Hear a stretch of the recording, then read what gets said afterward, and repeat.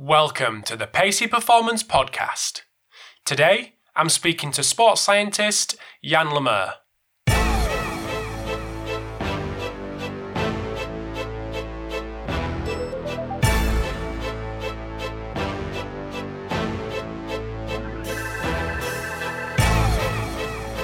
Thanks for tuning into this episode of the Pacey Performance Podcast.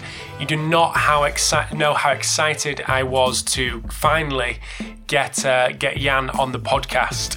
So in this episode, as you can imagine, a lot was focused around his infographics, where they came from, how long it takes him to do them, how he chooses the papers. Hopefully, the questions that everyone's kind of been wanting to have answered over the last couple of years since Jan started doing them. So we also have a little chat around, firstly, his research, because Jan has some really interesting research out there, and about a little development in terms of the infographics, in terms of an app that Jan is going to bring out, which we discuss in a lot more detail in the episode. So, as I said, super excited to get Jan on. It was a great episode. I'm really glad I had the chance to chat with him, speak about what he's doing infographics-wise, research-wise, and projects that are coming up in the future with regards to the app, and the project that he's got going on with previous podcast guests in Mathieu Lecomte and Martin Bouchait.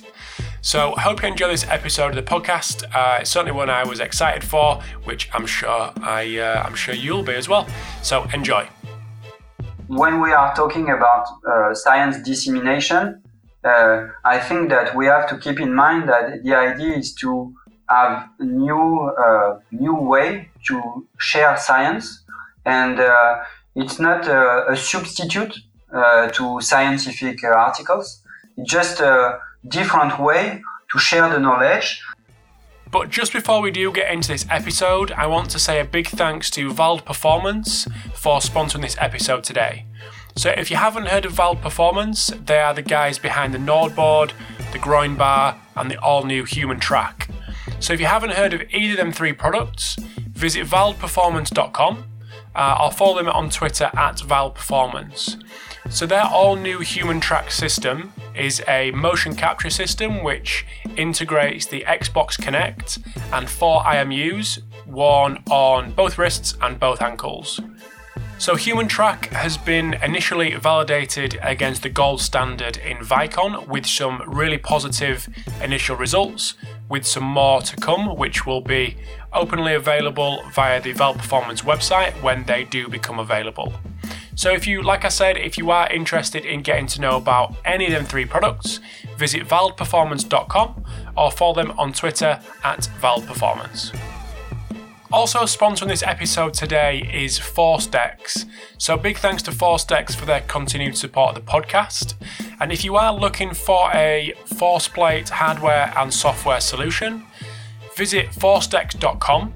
But also have a little look at episode 139 of the Pacey Performance Podcast. So that's at strengthofscience.com/139, where co-owner of ForceDeck, Dr. Daniel Cohen, goes into a lot of detail with regards to all aspects of jump monitoring. It's certainly not a sales pitch for ForceDecks, but you can get a real understanding of the capability and ease of use of ForceDecks with regards to the software. So if you are interested, forcedecks.com is their website, and follow them on Twitter at ForceDecks. So without further ado, over to the episode with Jan Lemaire. Thanks for tuning in to the Pacey Performance Podcast. So one of the podcasts that I have been dying to do for a long time is with this evening's guest. So welcome to the podcast, Jan Lemaire. Hi, thanks for the invitation. No, thank you very much for coming on, Jan. It's really exciting to get you on and have a little chat about a few things. So anyone that doesn't know who you are, do you just want to give us a bit of a background on yourself and things you've done in the past, things you're doing at the minute?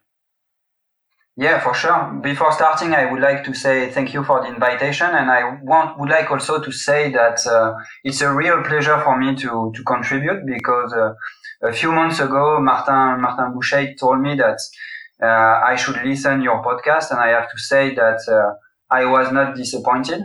I think that you are doing a great job, and I'm really happy to be here with you this evening.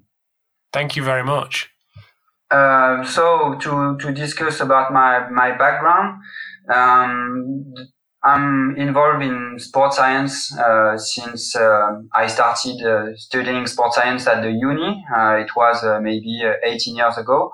The main reason why I started in this field was because I always enjoy practicing sports. I played tennis for a long time, and then I moved to triathlon. And I have always been interested by performance, about training methodology, physiology, and so on. So when I was young, I tested a different thing on me to monitor my training, to develop my fitness, and so on.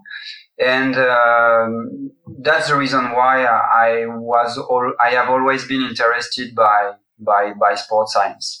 But in France, there are not so many job opportunities in this field. So to secure a salary, I decided to get a job before studying sports sciences. So I became a physical education teacher. And then I was lucky because the uni where I did my study employed me. So I was giving lectures at the uni, and then it gave me the opportunity to really start my course in sports science. So because I had a salary, gave me the opportunity to have the choice to select where I would like to do my PhD. So since I was living in Paris, I chose to work with Christophe Oswirt, who was my PhD director. So I did my PhD by working with the French triathlon team for the Olympics in Beijing and in London. The topic was very applied because my job was to characterize the demands of Olympic distance triathlon and to provide some tips and to think about the strategies to prepare for the competition.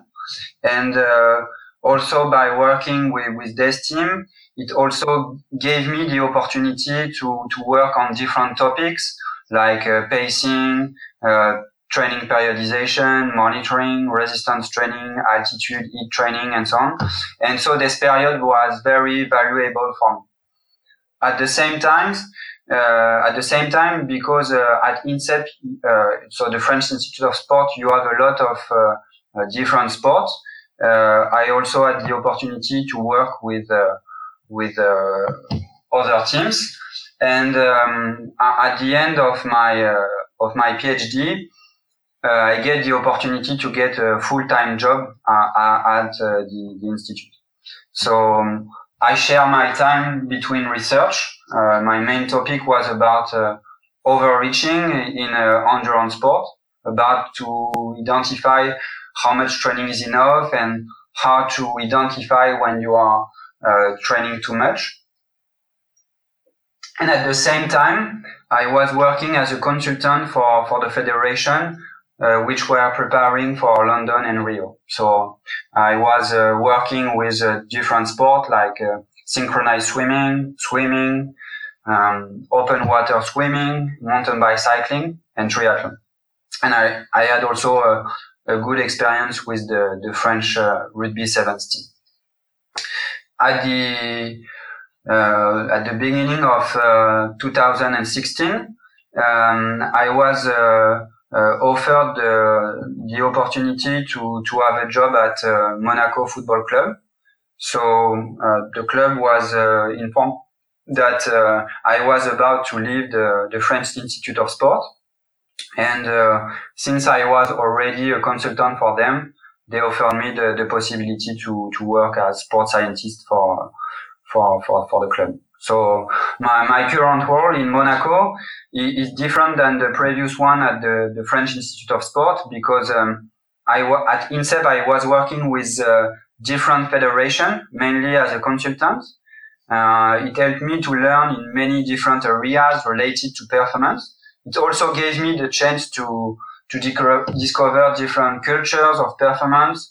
And but I had always the feeling to lack time, because I was not at 100% of my time with the same squad. And in Monaco, now I have the possibility to focus on the same team every day. So my role there is to support the squad by proposing evidence-based and practical solution to improve the way we are monitoring the player, the way we are managing the recovery, the rehab, and so on. So it's very challenging, because it's the first time that there is a sports scientist in a club, but it's very creative, and I think that this is the perfect way to learn. Brilliant. So just tell us about, we were chatting beforehand about the climate in France with regards to sports science, and maybe there's not a lot of football clubs in France who have sports scientists. Is that right? Yeah, for sure. I think that the first club who employed a sports scientist was Lille, with Greg Dupont, maybe 8 or 10 years ago. And the second one was in Paris Saint-Germain, when Carlo Ancelotti arrived with Nick Broad. And now there is me, and so there is Martin and Mathieu and Ben in Paris, and there is me in Monaco. But to the best of my knowledge, we are the only one at the moment in France. So it's not necessarily specific to soccer. I think that, for example, there is a big gap between UK. The culture of sports science is still weak in France, in my opinion. There are not a lot of job opportunities, and except if you are working at the French Institute of Sport, or in a few federations like the Rugby Federation, for example, or the Swimming Federation, there is not a lot of opportunities to work with elite athletes. So I think that it will improve, but there is a big gap to bridge at the moment, especially when we compare this situation versus what is happening in Australia or in UK, for example. Why do you think that is, Jan? It's difficult to say. I think that it's a little bit part of the culture. We are Latin people in France, and I don't know, but sometimes I'm not sure that the scientific approach is easy to accept for this kind of profile. And I think that we still have to demonstrate what we can bring. So I think that we have to multiply the good examples, showing that you can improve performance by increasing the relationship with the sports scientist.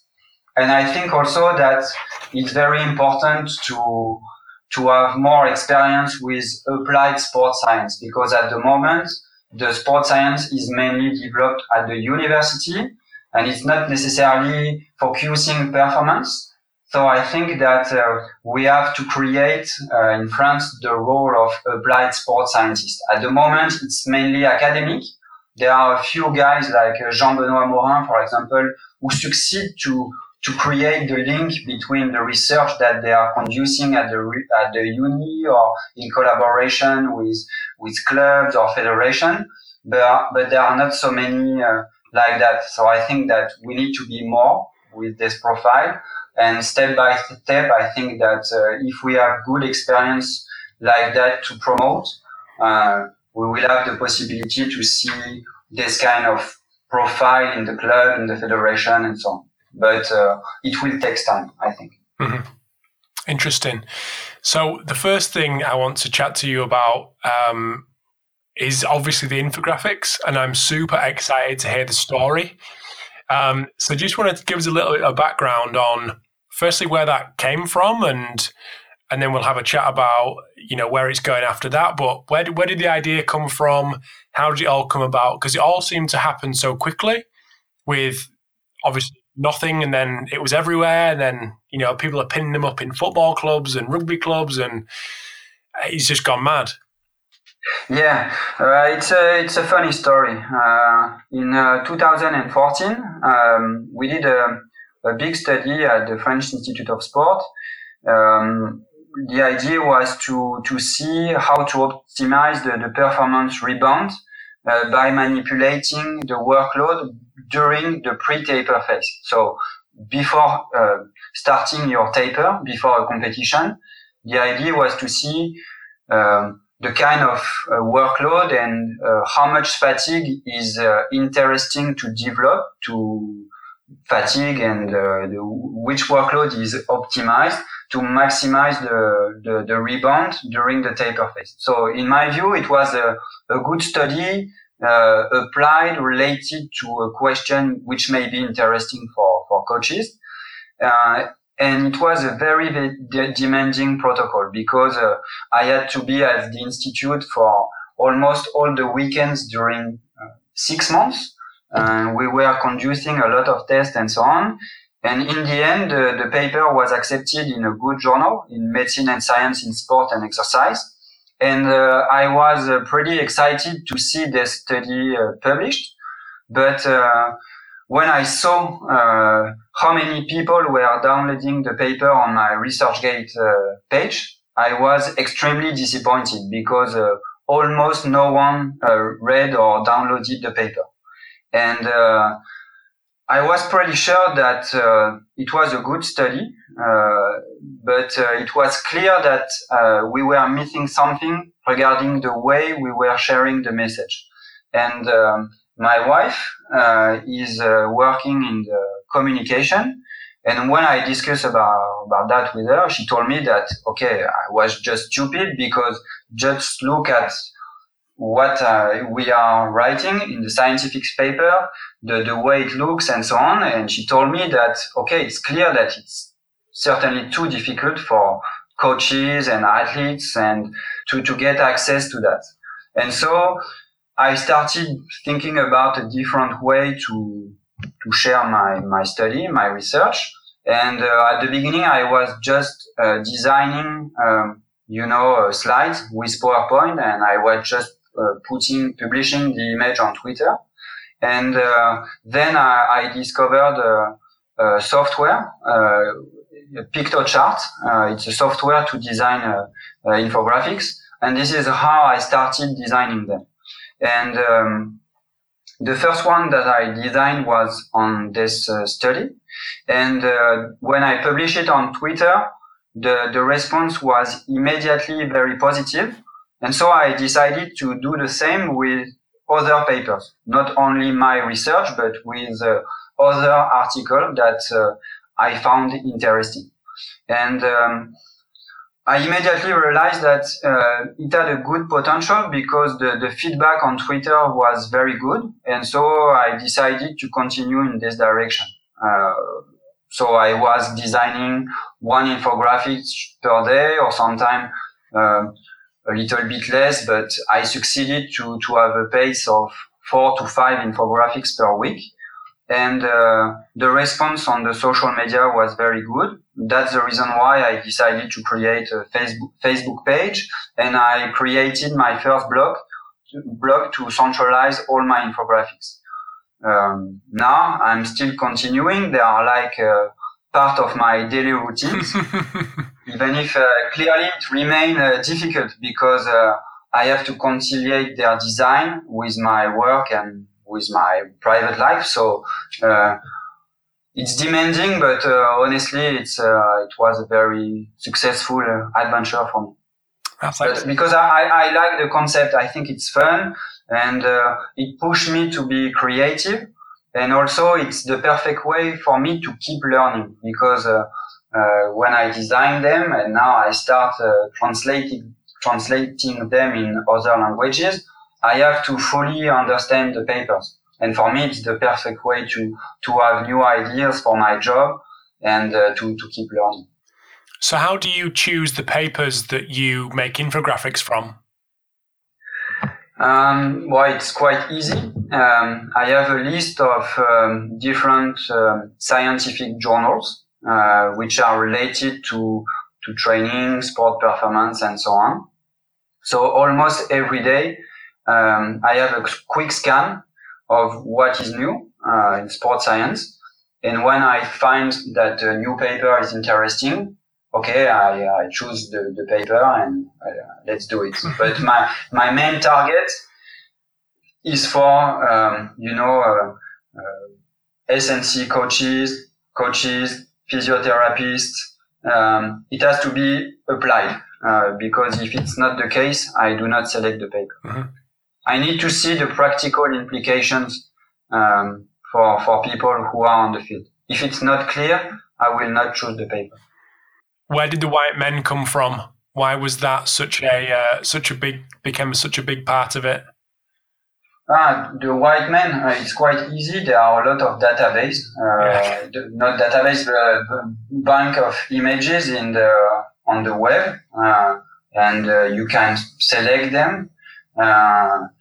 So nothing special about the white man. For me, it was the easiest way to find different illustration, and this is why I choose this one, because there are a lot, and so I have the possibility to fit with the ideas of the paper quite easily. Mm-hmm. And how long does it take you to design one? I suppose from reading the paper to designing it to putting it out on social media and the website and things like that. Surprisingly, it takes me more and more time, because more and more people are following the infographics. So now I have the obligation to design, to have a nice design, to make sure that I'm not making too many mistakes by translating the paper. So I think that the average time is about 2 hours per infographic. Okay. But now it's taking more and more time, because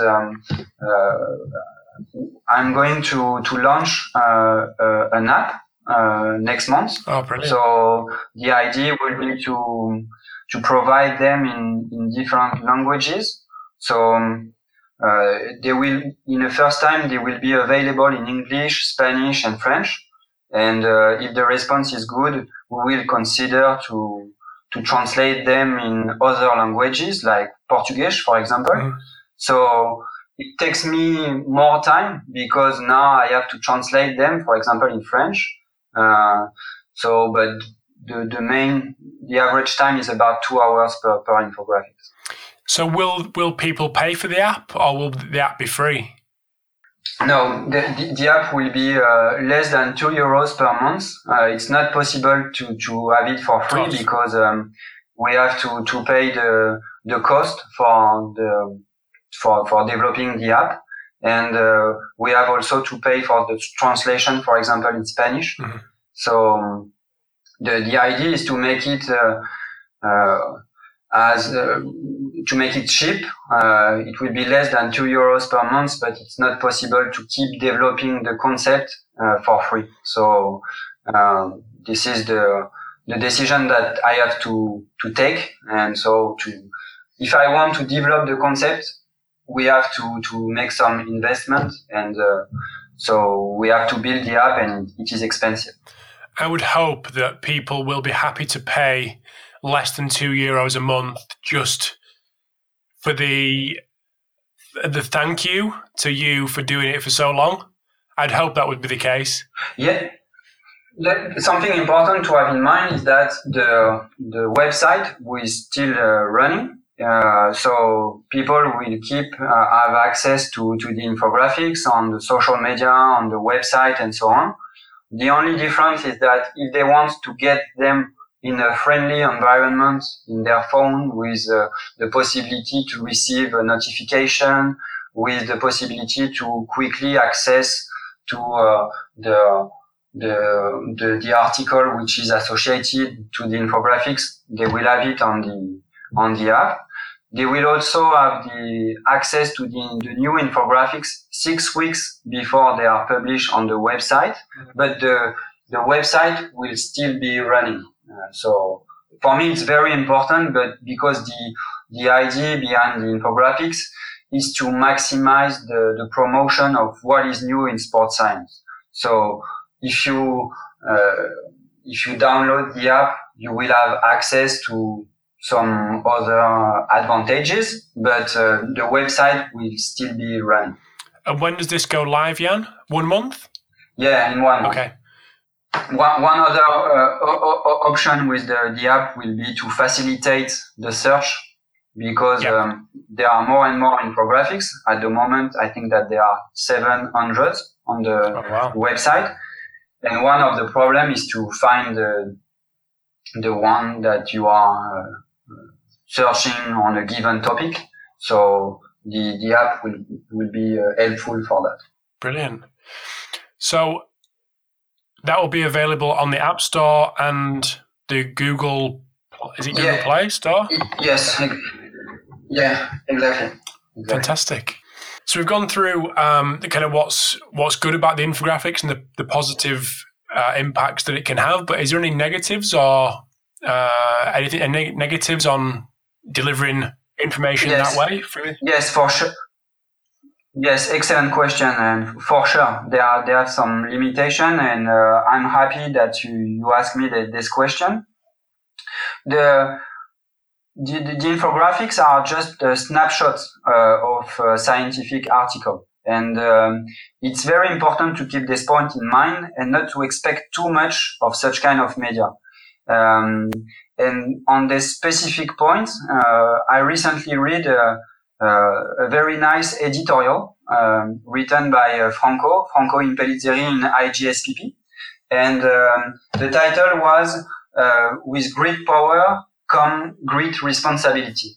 And Franco was pointing that there is an inherent risk of oversimplification or misinterpretation, especially when the infographics are read by an audience which is not educated in science. And I have to say that I fully agree with this point.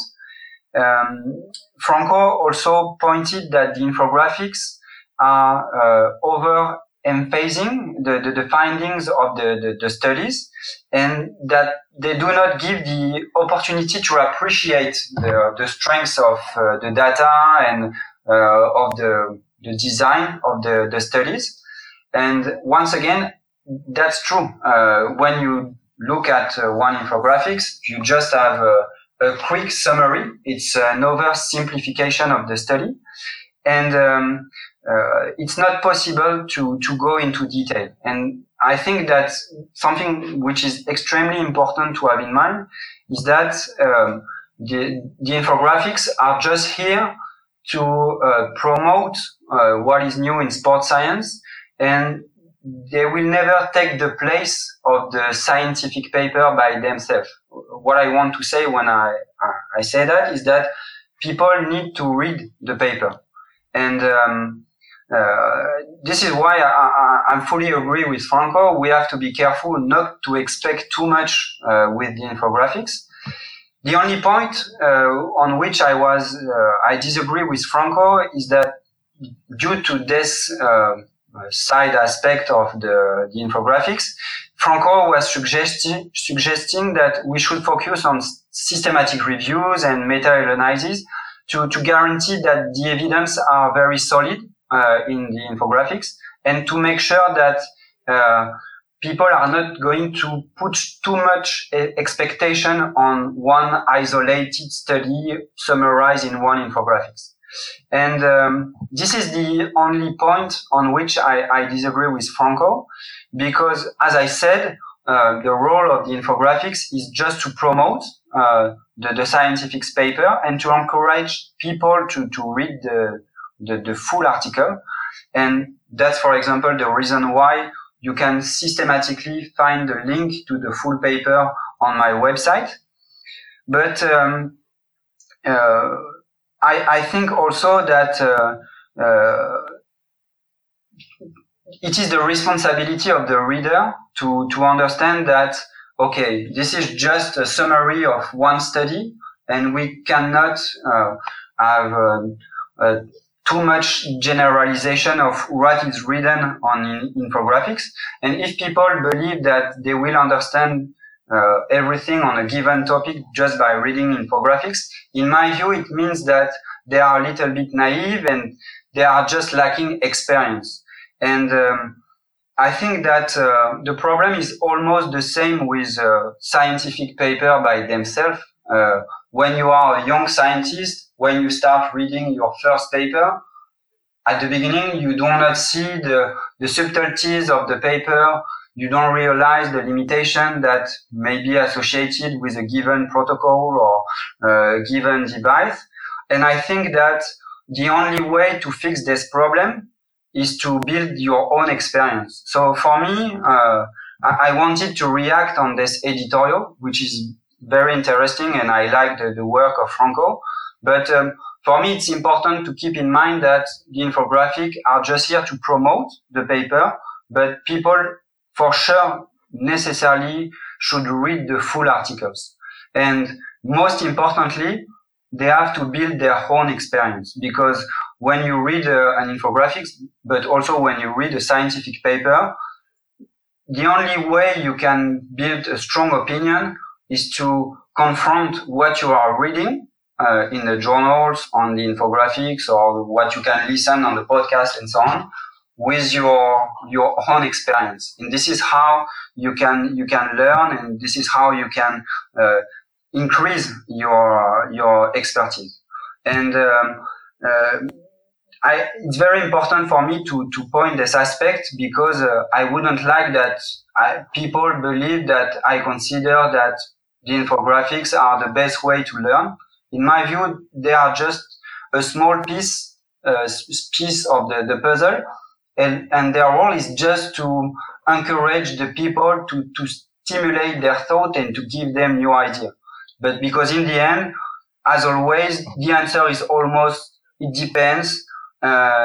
And you have to pay attention to the context, to your athletes, to your sport, and so on. And it's very important not to expect too much from the infographic. So we have to be careful with that, and to make sure that, okay, when I read an infographics, keep in mind that most of the time it's only just a summary of one single study. And the next day, another infographics may say exactly the opposite. And the only way to build your own opinion is to test it with your athletes and to build your own experience. So as always, just going to take a very quick break in this episode with Jan. So in part 2, we discuss a little bit more around the future projects that Jan has got going on, as well as talking in depth on some of his research that he did a couple of years ago. So we get into the nuts and bolts of that. But just before we do get into part 2, big thanks to Fatigue Science for sponsoring this episode today. So if you haven't heard of Fatigue Science before, Fatigue Science are the guys behind the ReadyBand, which are basically sleep tracking devices. But the difference with Fatigue Science is that they use the SAFTE, S-A-F-T-E, biomathematical modelling within the back end of the system to predict when an athlete is it's optimal for them to have sleep, basically. So on long distance travel, where they can schedule in periods of sleep depending on how many time zones they cover and when their game is. So really interesting bit of technology that Ian Dunican talks a lot about in episode 174 of the podcast.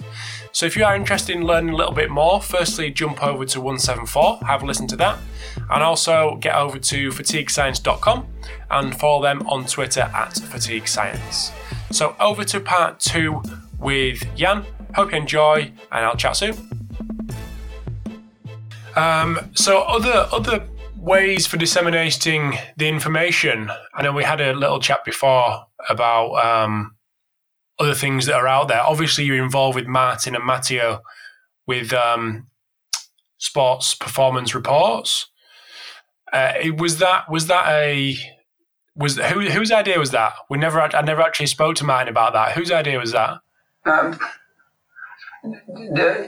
The idea is coming from the paper that Martin published, Houston, We Still Have a Problem, because Martin discussed on your podcast about this article, but for me, this article is brilliant because it is fair. I think that this is a good overview of the areas in which we may have the possibility to improve in the future.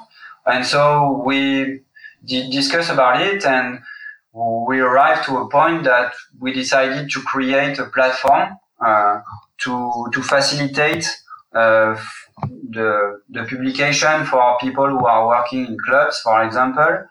We had the perception that sometimes the gap is too big when they want to publish something in a scientific journal, because it's difficult, it's challenging, it takes time, and because also we wanted to give them the possibility to maximize the exposure around the practical implication associated with their work.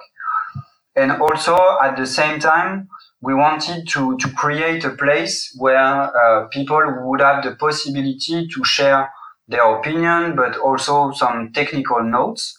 And that's the reason why we created this platform.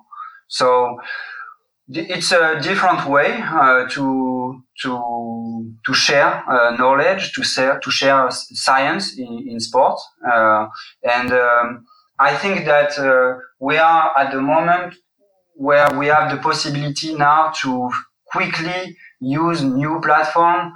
It's very easy to create a website. It's very easy to create a video on YouTube and so on. And I think that we have now the possibility to create different platform where people have the possibility to get new ideas and to apply them with their athletes. But I think that it's a global, approach of sports science. If you have a look at the moment, you are doing a great job with the podcast. The infographic, not only mine, may facilitate the dissemination of sports science. SPSR is likely to provide a new place for people to share their experience, for example, that they have with their athletes in their club and so on. I know that Chris Barton is developing also a platform to facilitate the dissemination of evidence-based practices for physiotherapists. And Mladen has a very nice website also where you can find some tips to optimize your training monitoring, for example. And I think that it is clearly changing the game. For me, the scientific journals are extremely important, but we are in a context in which we have now the possibility to strengthen the link between the science that you can find sometimes that you can find in the scientific journals and the way you can apply it with your athletes or with your patients and so on. Mm-hmm. Absolutely.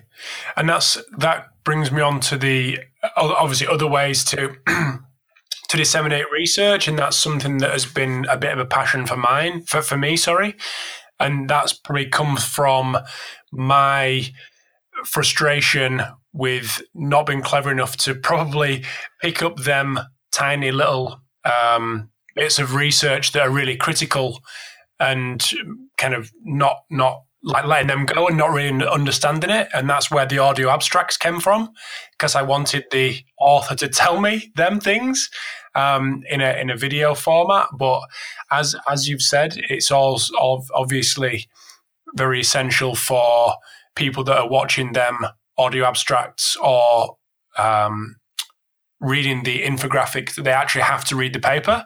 But I'm hoping that through both the audio abstracts and the infographics, it makes them understand the paper a little bit more, and it helps them to understand the nuances of that paper.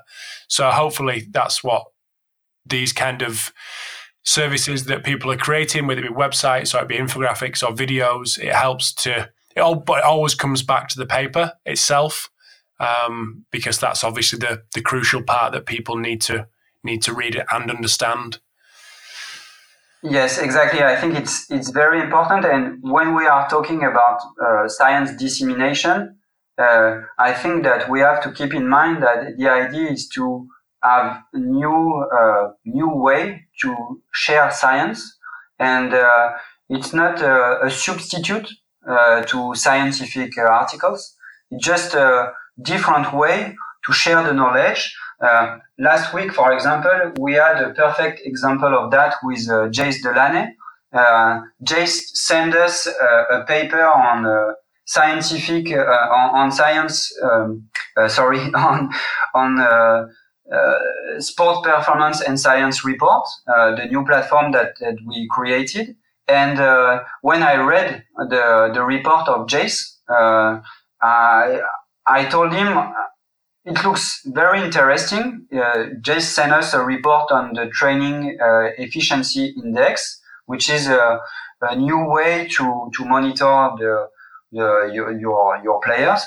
But I felt unable to reproduce the methodology that he used in his paper. And when I said that to Jace sent us a step-by-step video tutorial with an Excel spreadsheet to explain step-by-step how to calculate the index.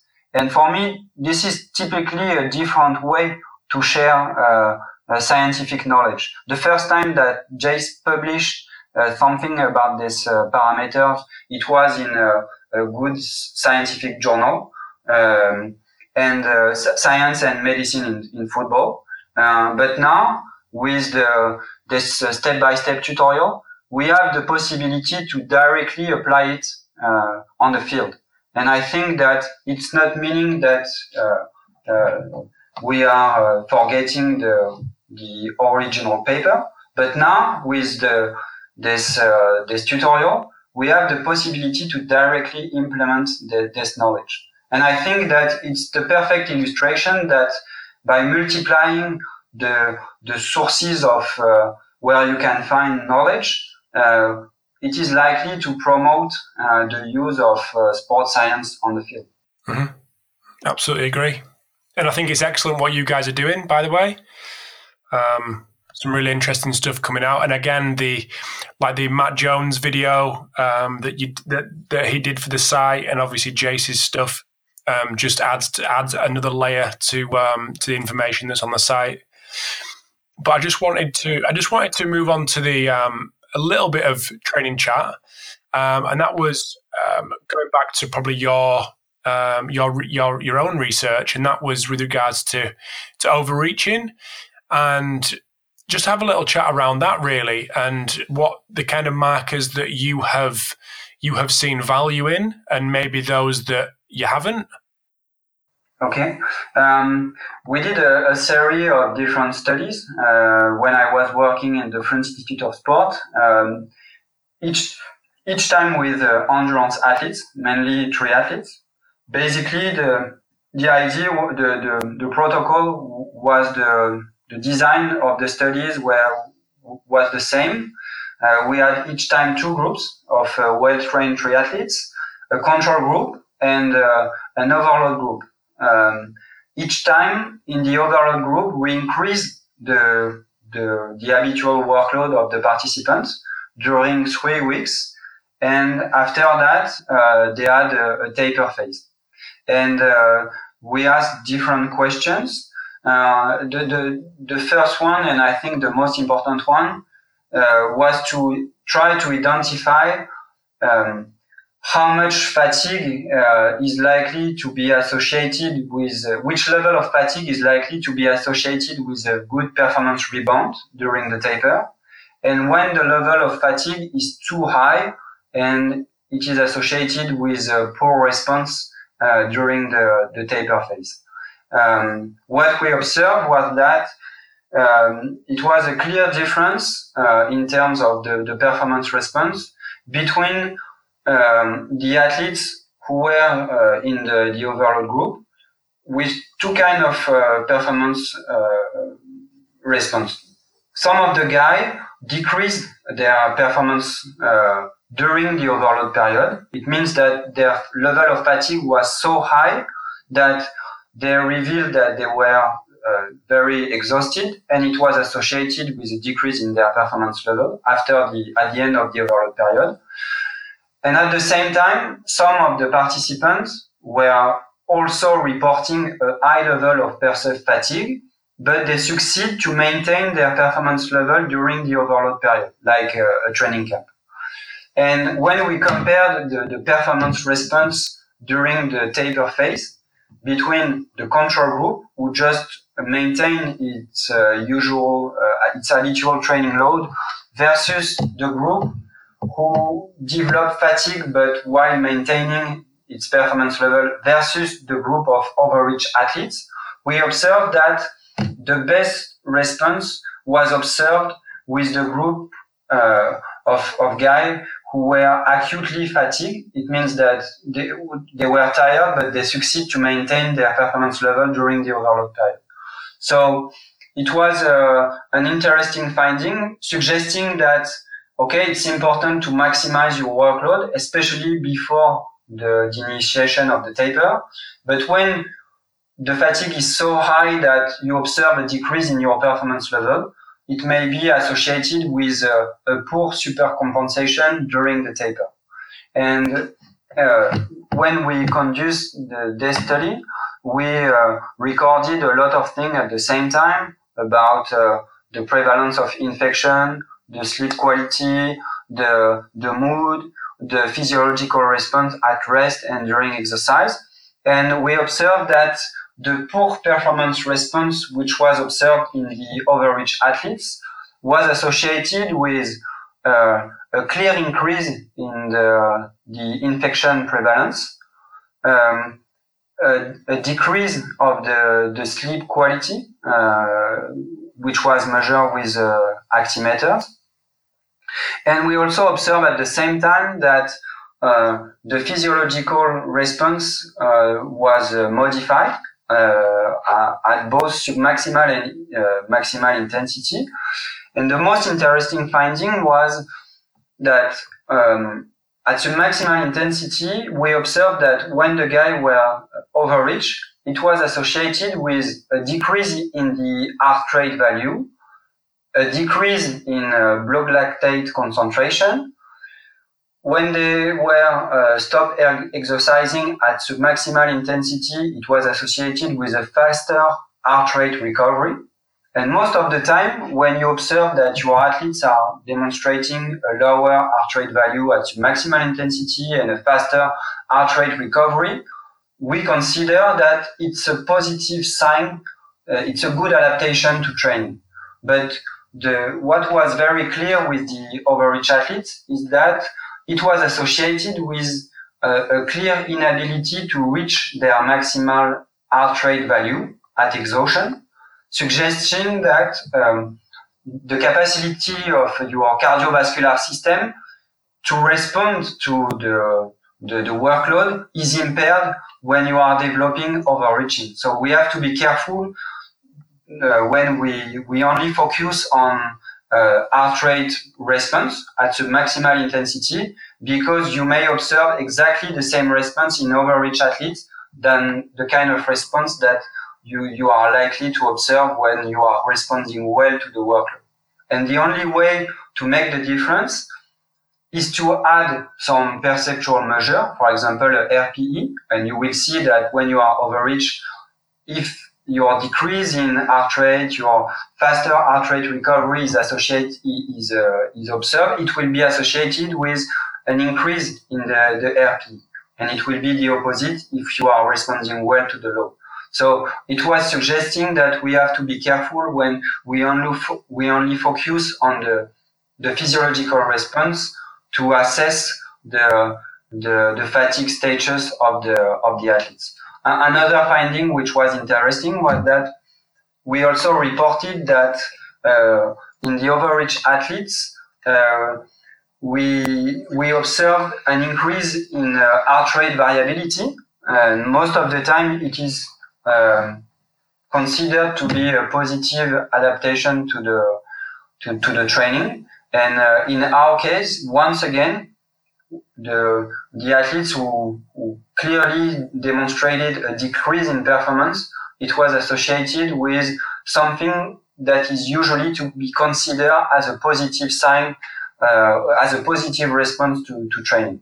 So the summary of that is we have to be careful about the level of fatigue that we are inducing by training. It's just one single study, so we have to be careful not to make it as a rule. But our results were suggesting that it's not that clear that when you develop overreaching, it is associated with a good subsequent performance response. And at the same time, be careful with the kind of markers you are monitoring, because sometimes if you only focus on the physiological response at maximal intensity, you may have the bad conclusion. So there's a lot of people out there who are doing heart rate recovery runs, like submax intensity. Does what you found there? How does that affect them guys that are looking at heart rate response after a submax test? What would be recommendations there? Usually we consider that when you observe a faster heart rate recovery, it means that you have a good response to training. What we show is that this kind of response can be also associated with a bad response to the workload. And it can be it can be associated with a state of overreaching. So the conclusion of that is, okay, you can track heart rate recovery and the way it is going to evolve, for example, during a training camp. But have in mind that if you just analyze this parameter in isolation, you may have a wrong interpretation of your data. And the only solution to fix this problem is to have other markers, including some perceptual markers. Because if you have a faster recovery, but if it is associated with a clear increase, for example, of the perceived fatigue or a clear increase in your RPE at maximal intensity, it may alert you that it's not necessarily a positive response to the workload. To be clear, the only way to detect overreaching is to have a performance test. So when you do a performance test, you will see that the physiological response is impaired. You will see that your athletes, for example, is going to not be able to reach his maximal heart rate. And when you will stop exercise, you will see that the exercise will see a faster heart rate recovery. But because most of the time it's not easy to have a maximal test in your routine, just keep in mind that just focusing on the heart rate response, the heart rate value at maximal intensity, the heart rate recovery, or the heart rate variability at rest, if you are just focusing on that, you may have the wrong interpretation of your data.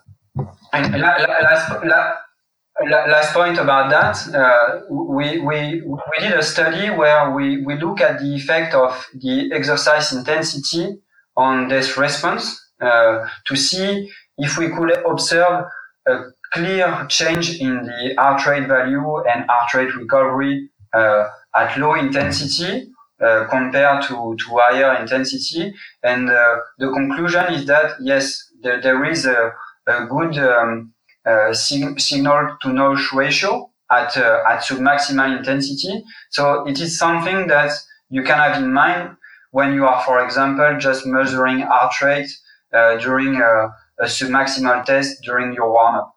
So all what I said is not just for high intensity, you can have exactly the same analysis when you are focusing at low intensity during a warm-up, for example. Superb. Well, like I said, I was going to say, we're coming up to an hour, Jan, and I just, I'm conscious that I'm eating into your evening.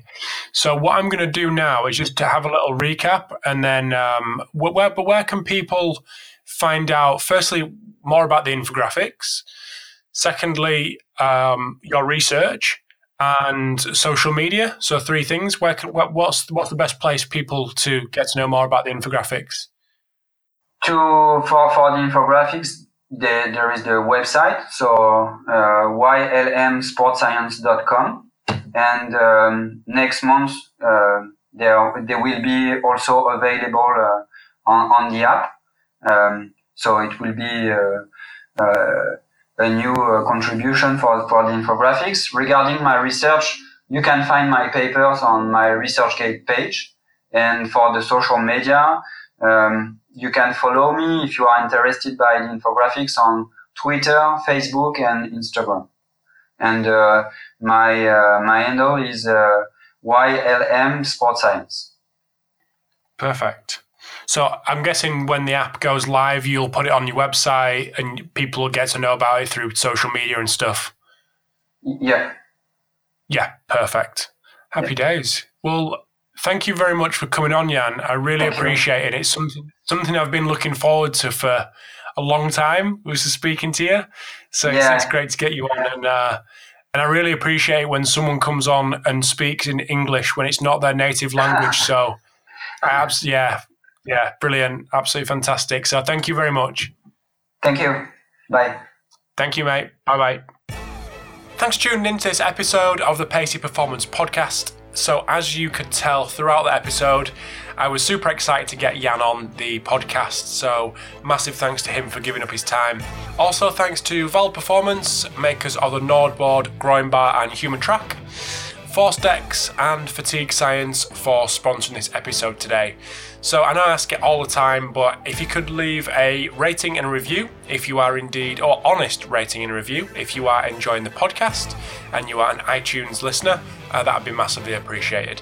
So some cool guests coming up over the next couple of weeks, and I will chat to you in the next episode.